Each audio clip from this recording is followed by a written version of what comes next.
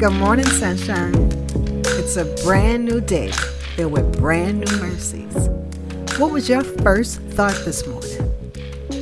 Thank you for joining me to hear mine. It's My Morning Thought with Barbara Scorza. Good morning, sunshine.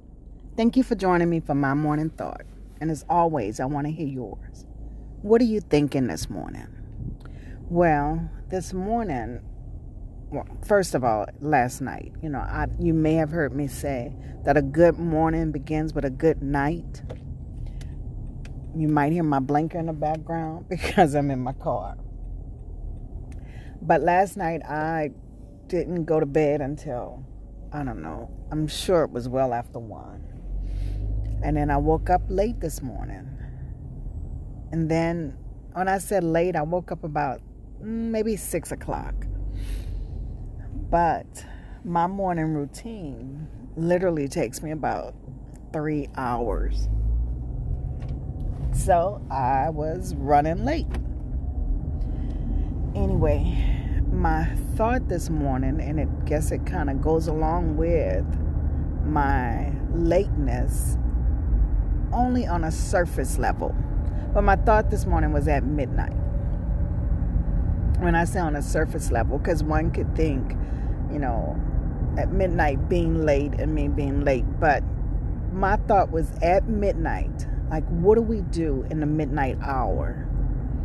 And then what came to mind was Acts 16 and 25. And it's so Paul and Silas have been thrown in jail. And it says at midnight, they were in jail, they were praying, and they were singing hymns, and the other prisoners were listening. So when I think about at midnight, they're referring to, Paul and Silas being in jail, but think about at midnight when things are not going well, when things are really hard, when you don't know what the next step should be. Maybe it's a financial situation and you don't know where the money's coming from. Perhaps it's a health issue and you don't know what the next steps are or what it looks like or what going forward looks like. Maybe it's a wayward child. Maybe it's a marriage that's just hanging on by a thread. So those midnight hours, those times when you just shaking your head because you don't know what the next step looks like. What do you do? What do you do in the midnight hours? It tells us that Paul and Silas was singing and praying, praying and singing hymns to God. That's what they did in the midnight hour. And then God moved, because the next verse tells us that it was like an earthquake and everything started shaking, and their chains were loosened because they were shackled. It said that their chains fell off. Now we know that's God, because you think about, just because an earthquake happened, it doesn't necessarily break your chains. But what it's saying is that when we're in the midnight hour, when we don't know what the next steps are, when we are just barely hanging on, and we cry out to God, God can move and change the circumstances. So what do you do in a midnight hour? Do you cry out to God? Or do you keep running and just trying to figure out what your next steps are?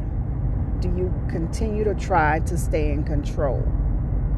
Or do you release it and allow God to do what he already knows what needs to be done? Because God already knows the answer. He knows exactly what needs to be done. And he knows what's best. But so often in our midnight hours, we continue to scramble. So I want to encourage you that in the midnight hour, turn to God. Let God be your first choice, not your last resort. God has the answer. He knows the answer. And He wants what's good for you. All right, guys. So I want you to have a fantastic day. And remember, I'd love to hear from you. And I'd love to know what does it look like in your midnight hours? What do you lean to? Do you scramble trying to figure it out? Or do you turn to God? Tell me about it.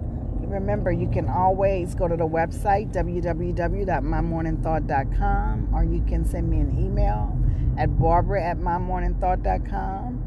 Or you can go to the Facebook page, mymorningthought.com. Call me, text me.